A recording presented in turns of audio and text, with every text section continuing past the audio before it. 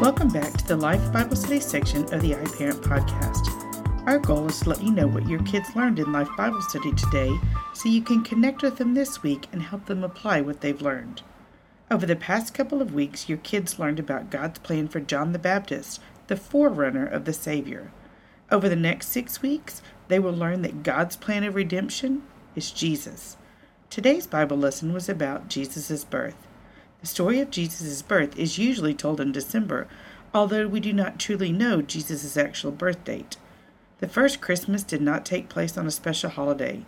In fact, the only real news at that time was that Caesar Augustus had demanded a census to collect more tax revenues. Because of the census, Bethlehem was packed. Joseph, a descendant of King David, and his pregnant wife could not find a place to stay. Mary desperately needed a place to stay. The Savior was ready to be born. An innkeeper let the couple stay in the stable, and Mary gave birth to the King of Kings and placed him in a feeding trough. Not far from Bethlehem, shepherds were watching their sheep at night. Little did they know, the Lamb of God who would take away the sins of the world was resting in a manger nearby. When the angel appeared, they were terrified. Thankfully, the angel gave the best news.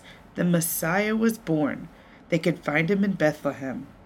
They hurried to find the Savior, just as the angel had told them. After they found baby Jesus, they returned home, praising God and telling others about Jesus. The Bible says Mary wondered about these things and treasured them in her heart. Do you think the shepherds may have done the same thing? The birth of Jesus was good news. Jesus was not an ordinary baby. He is God's Son, sent to earth from heaven. Jesus came into the world to save people from their sins and to be their King. Be sure and check out the family activity page on this email. It includes a fun family good news celebration and some scripture verses to read.